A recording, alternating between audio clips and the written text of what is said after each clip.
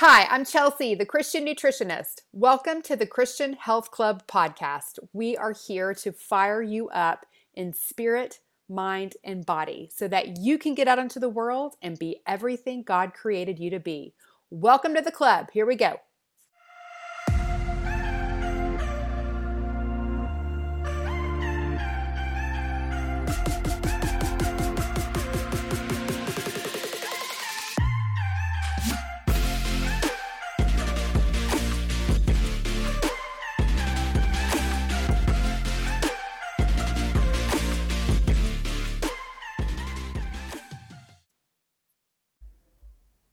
Hello, my friend. Welcome back to the club. How are you today? I want to take you back to a time when people didn't have gyms or Peloton bikes or dumbbells or group classes or workout apps, and certainly didn't have pre and post workout drinks or anything like that. How did people stay fit in ye olden days?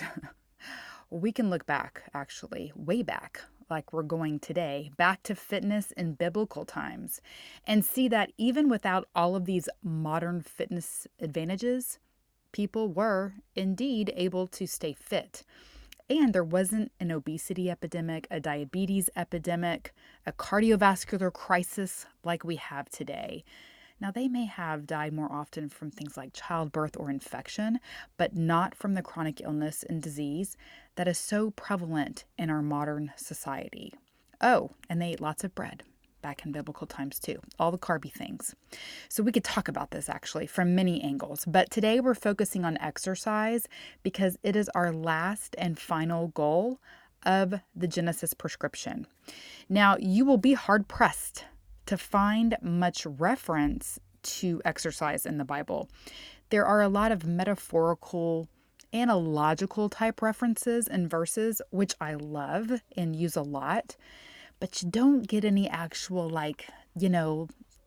Fergie up in the gym just working on my fitness kind of references. Do you know what I mean? Y'all know Fergie?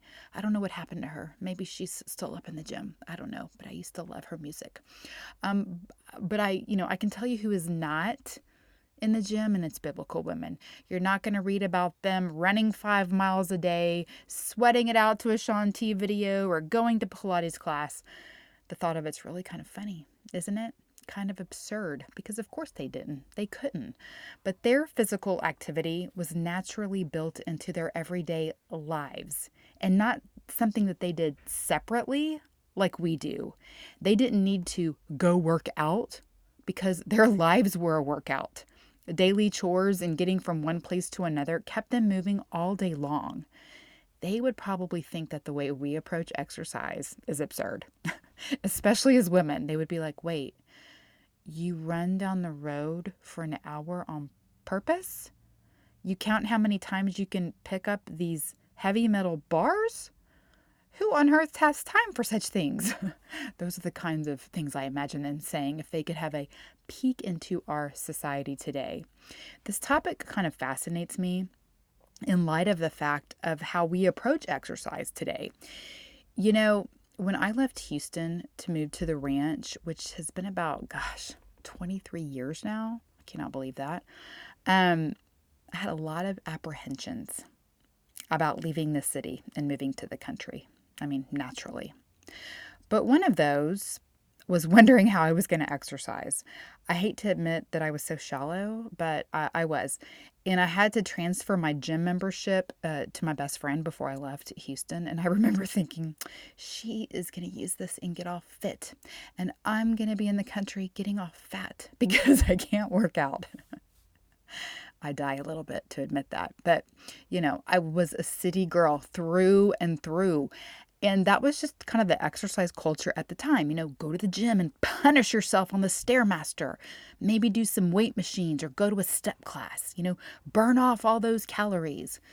And there was no gym here. So I was like, what am I going to do? Never mind the fact that I was eating 1 billion carbs a day and avoiding fat because, also at that time, fat was bad for you. back in those days.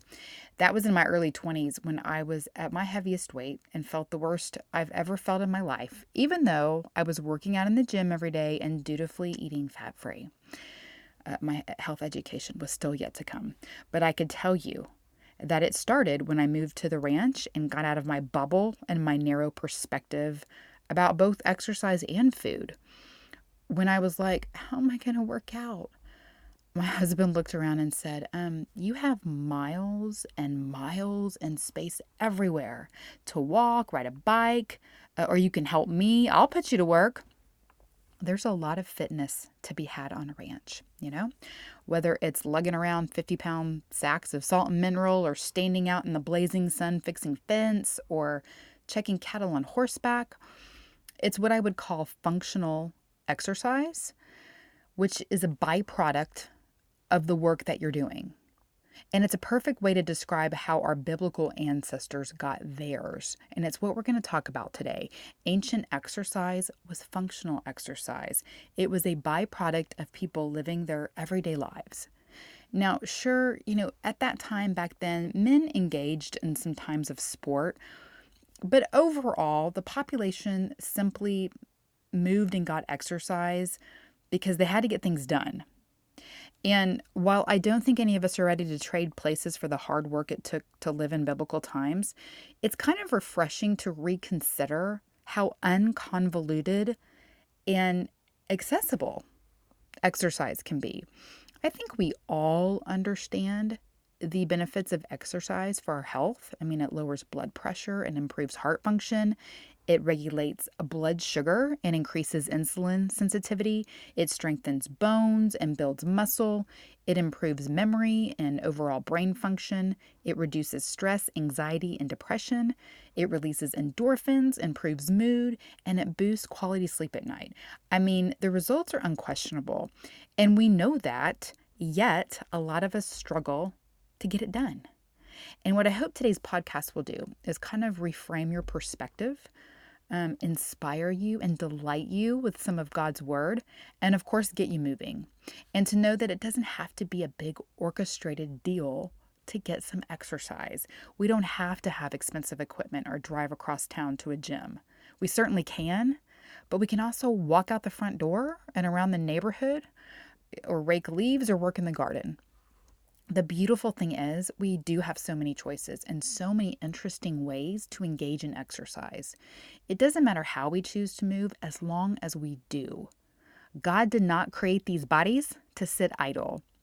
If we look at his word in the beginning, in Genesis, where we always start for our Genesis prescription goals, it says in Genesis 2:15, "The Lord God took the man and put him in the Garden of Eden to work it and take care of it."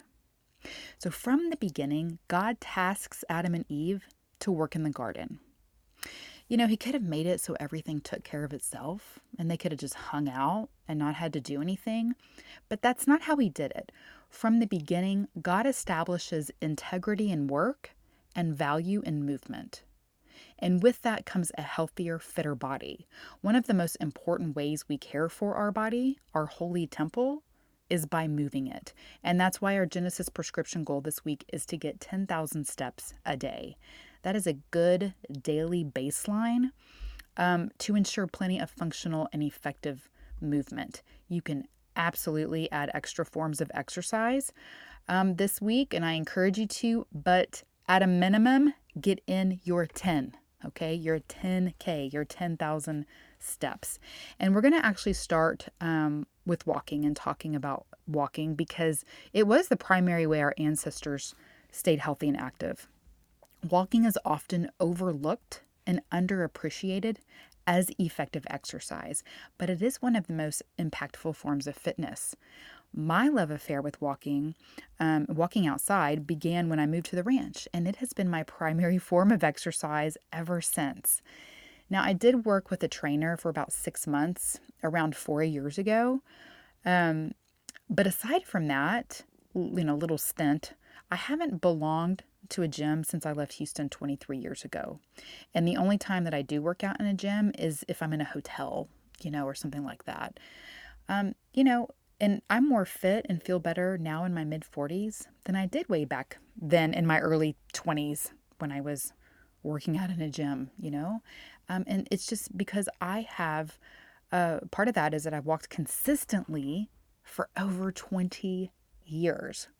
Now, like I alluded to earlier, we often associate exercise with something that has to be harsh and punishing and unenjoyable. And so we either avoid it because that doesn't sound fun, or we procrastinate, right? We put it off because it doesn't sound fun, or we put it off until we get real official about it, like joining a gym or signing up for a class. Because something like walking as exercise doesn't seem or feel official or challenging enough. Now, don't get me wrong, joining a gym or classes or using a workout app is awesome. And quite often, paying for services like that really helps keep you accountable because you've got some skin in the game. But I'm talking to all of you who keep putting off exercise because you think it has to be something official, and it doesn't. For real, all you have to do is walk out your door and keep walking for a little while. And the thing is, walking is always available to you. It is free and it is effective. Now get this. This is going to blow your mind. It is estimated that Jesus walked 21,525 miles in his earthly lifetime. How did somebody figure that out? I don't know. It's a lot of math I don't want to think about. Actually, I came across some really interesting articles, as I always do when I read and research for these topics. And one man felt moved to calculate how many miles Jesus and Mary walked in their lifetimes. Maybe you've heard of this guy. His name is Arthur Blessitt. He is 80 years old, and he holds a Guinness World Record for the world's longest walk. He has been walking and carrying a 12-foot cross across the world for 54 years, since 1968. And to date, he has walked 43,340 miles. It is absolutely amazing. And it wasn't until I came across this article for this podcast that I put two and two together and realized that I have actually seen this guy. I saw him walking through Sonora one day, and I was like, what is that guy doing? Carrying that big cross, but now I know, and it's just, wow. I mean, what a ministry. So cool. Such a blessing. I'll link to his site in the show notes. But the article that I've got this information from there is called Miles Jesus and Mary Walked. And, as a walker himself, he just felt led to figure this out. So God bless him for the knowledge and math skills that it took. He concludes that Mary, mother of Jesus, walked at least half the distance around the world at the equator, and that Jesus walked almost the full distance around the world, if you're counting it at the equator. And the distance around the world at the equator is 24,901.55 miles. So, Mr. Blessitt calculated and shows how Mary walked 12,187 miles by the time she was 50 years old, and how Jesus walked over 21,000 miles during his lifetime. Now, we know that walking was the primary way people would have gotten anywhere, and when you consider, how often they would have had to walk for just daily short distances, to get what they needed, get things done, see their neighbors, see other people, and the long distances they walked to get to another town, especially those long distances they would have traveled for annual feasts and the Passover celebration, the miles would add up pretty quickly. For instance, Arthur Blessitt points out that Jesus would have traveled a lot between Nazareth and Jerusalem, and each time he would have walked, it would have been between 60 to 90 miles each way. Apparently, it depends on which route you take, because, you had to take into consideration the terrain, the weather, and the dangerous territory. Apparently, one way there was more dangerous than another. So anyway, it was anywhere between 60 and 90 miles. But can you imagine doing that to get somewhere? And not only that, but walk in the steep, hilly terrain, or, how about in the heat of the summer in a long robe? Goodness gracious. But they did it all the time. And there was no gold prize or recognition for it. That was just daily life. you know? And here's some of the other foot journeys we read about in the Bible. The walk from Jerusalem to Emmaus, the walk to Emmaus, when Jesus kind of stealthily joined two of his followers who did not recognize him. That was a 7-mile walk. The 12-mile hilly walk that Jesus and his disciples made between Jericho and Jerusalem is referenced in Mark 10:46. How about the 90-mile walk that a newly pregnant Mary made from Nazareth to the Judean hill country to see her cousin Elizabeth? Remember, Elizabeth was pregnant with John the Baptist, and Mary went to see her. And when Mary got there and she spoke, Elizabeth's baby leaped in her belly. John the Baptist leaped in her belly when he heard Mary's voice. So cool. And it says Elizabeth was filled with the Holy Spirit. And then, we have the 90-mile journey from Nazareth to Bethlehem that a very pregnant Mary made. With Joseph, they had to travel to register for the census. And, it's often depicted that Mary rode a donkey, but that is actually, there's no proven record of that. That's what I came across. So she very well might have walked that entire way, big and pregnant. You didn't really get a lot of special treatment, I guess, for being pregnant. If you had to get somewhere, you had to walk. And thinking on these kinds of things, always gives me such good perspective. I think of these hardy pregnant women who did so much physical work and didn't have the food availability like we do today, and so when someone comes to me, will ask me questions, maybe something like, is it okay to intermittent fast if I'm pregnant? And I think of these ancestral women who not eating for, at least 12 hours would not have even been considered fasting. It would have been considered normal. I'm not a doctor, and I'm not trying to give you advice here. I'm just saying, I think we need a good dose of perspective sometimes to inform our common sense about health, like getting 10,000 steps a day. When you put it in the frame of reference of how much our ancestors walked, it's a drop in the bucket, and it really ought to be a baseline bare minimum instead of a top-end goal for us. As a society, we sit way too much, and it's putting us at a significantly increased risk for illness, poor health conditions, and disease. In fact, sitting has been called the new smoking, in case you haven't heard that. But since we're unlikely to get warning labels on chairs, we'd better be our own health advocates and remind ourselves to get up and move often.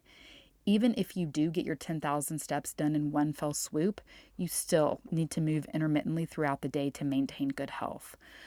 Also, if you haven't heard, walking has been called the new running, mostly because there's so much less wear and tear, in the long run, so to speak, when you walk more than you run.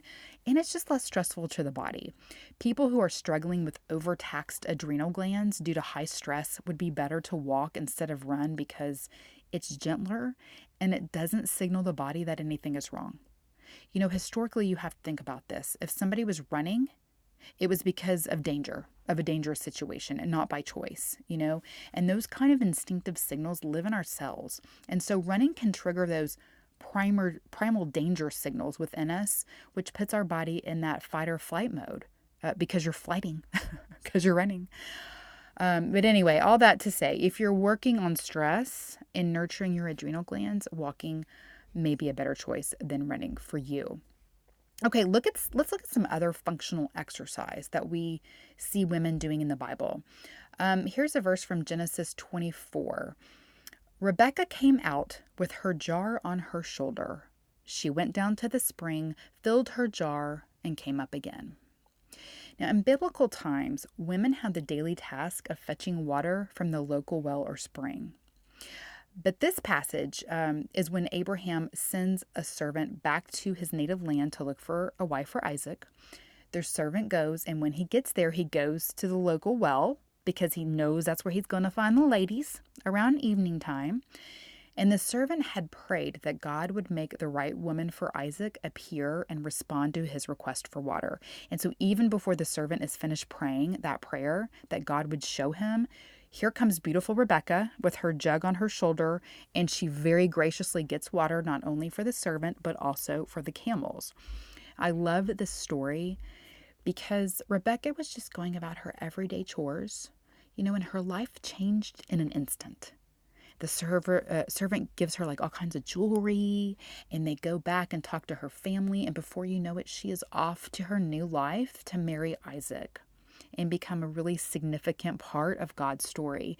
And I think of this story often when I need to remember that God can change our circumstances in an instant. I just think this is a really cool story. But let's talk about this lifting heavy chore that women had to do, and which many still do today in some places around the world where running water is not available. Man, we take such luxuries for granted, so don't we?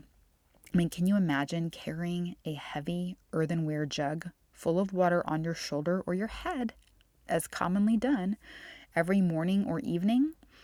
And sometimes, in addition to the jug, women also had to carry their own hard leather bucket and rope in order to draw out the water, because there wasn't anything left at the well for them to get the water out with. And so they would have to carry their bucket to, scoop it out and put it in their jar. Remember when the Samaritan woman at the well said to Jesus, "Sir, you have nothing to draw with, and the well is deep." So that's an example. He did not have his own bucket to draw the water.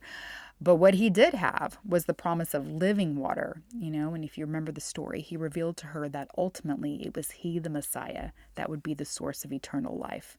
Beautiful story. So these women, if we think about this, basically had a little weightlifting activity built into their daily life. Made me think of one of the most fit times in my life was when my kids were babies. And I had to haul them up and down the stairs all day long. And as they got heavier and it got harder, I just remember powering through and just telling myself, I'm just getting all this awesome exercise. This is awesome for my body. Because that was some quintessential functional exercise. And I remember when they got old enough and I didn't have to carry them anymore, I was like, I should carry jugs of water up and down the stairs 10 times a day to simulate that good exercise, I was getting. It was a good idea that I never did, but I should probably reconsider that. It's just one of those good examples of how you don't need fancy equipment. Get a couple water jugs, walk up and down your stairs if you've got them. Another thing I also did a lot of lunges and squats around the playground when my kids were little. Again, just trying to use my time efficiently, wisely, get in a little body workout. Over the years, I've mostly done resistance training, using my own body weight, like lunges, squats, and push-ups, and just kind of doing it where I can, at the playground, around my house, in my backyard, at the ranch, just, around in the pasture. Just, again, you don't have to have fancy equipment, and whether it's using external weights or the weight of your body, it is important to do these kind of weight-bearing activities. We build muscle and strengthen bones by adding in that kind of exercise a couple times a week.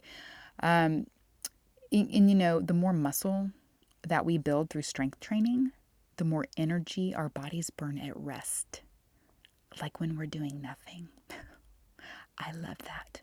This is not the case when we solely do cardiovascular exercise, but after lifting or doing some strength training, our muscles keep working even when we are not. So that's some serious bang for your buck. And it is just magical, doing strength training, working out with weights or your body weight is magical for changing your body composition.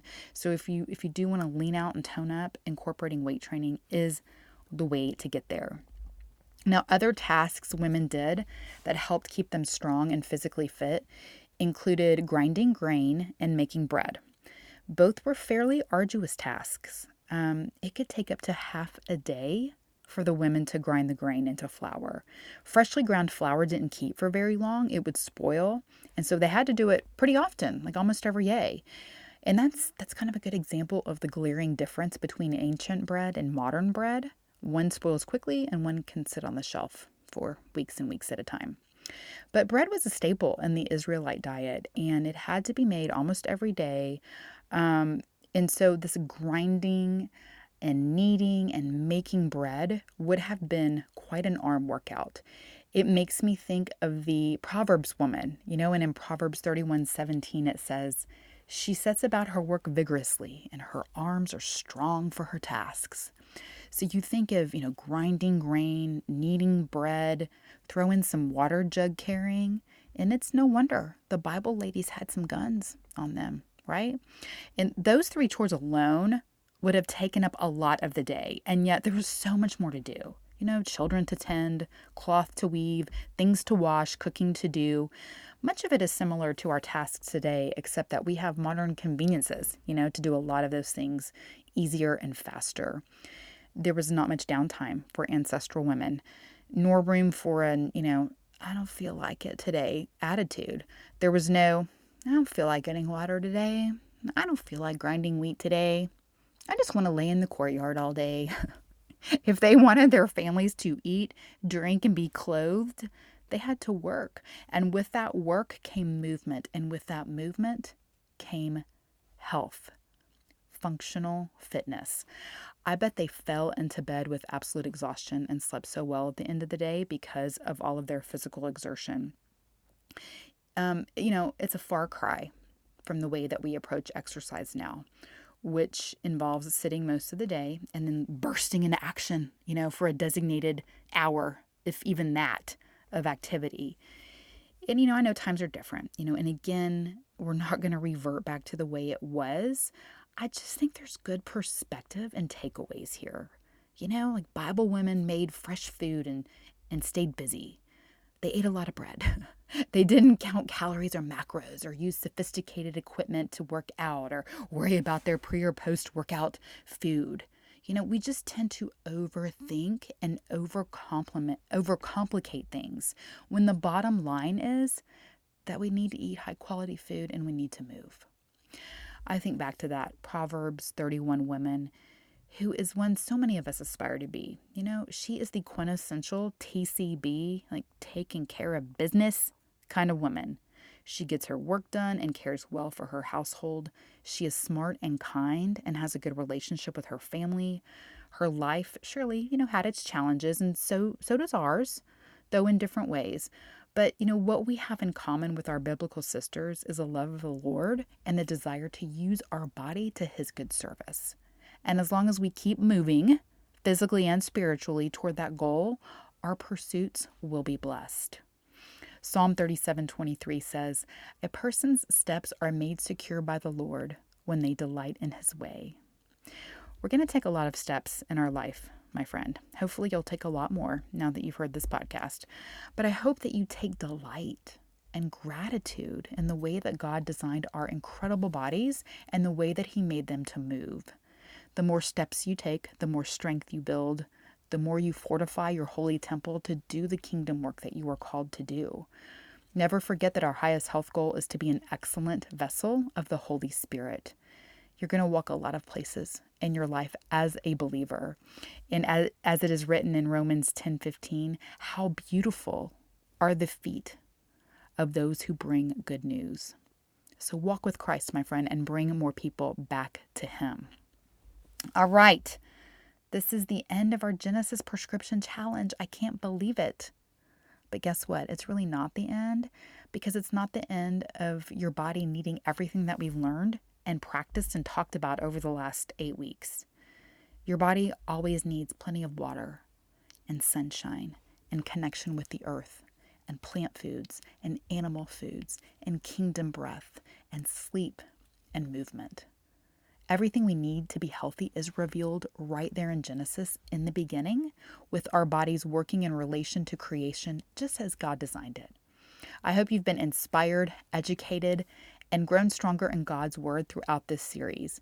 Do me a favor, take a minute and leave a review in Apple Podcasts and tell me which Genesis Prescription Week or goal was your favorite or stood out to you or where you learned the most. That would bless me so much to know how it blessed you, and it will draw others to the podcast to more God and better health. And I would be so grateful to hear from you and you be a part of the way that message spreads. So thank you so much for listening, so much for being here. I hope you have a healthy and blessed week, and I will talk to you soon.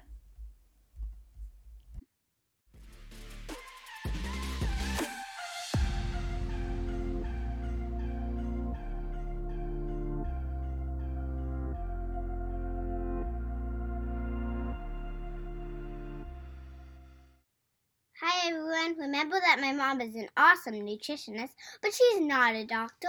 The information in this podcast is not intended to diagnose, treat, cure, or prevent disease. Always talk to your doctor before making changes to your nutrition or exercise program. Thanks for listening. Have a healthy and blessed week.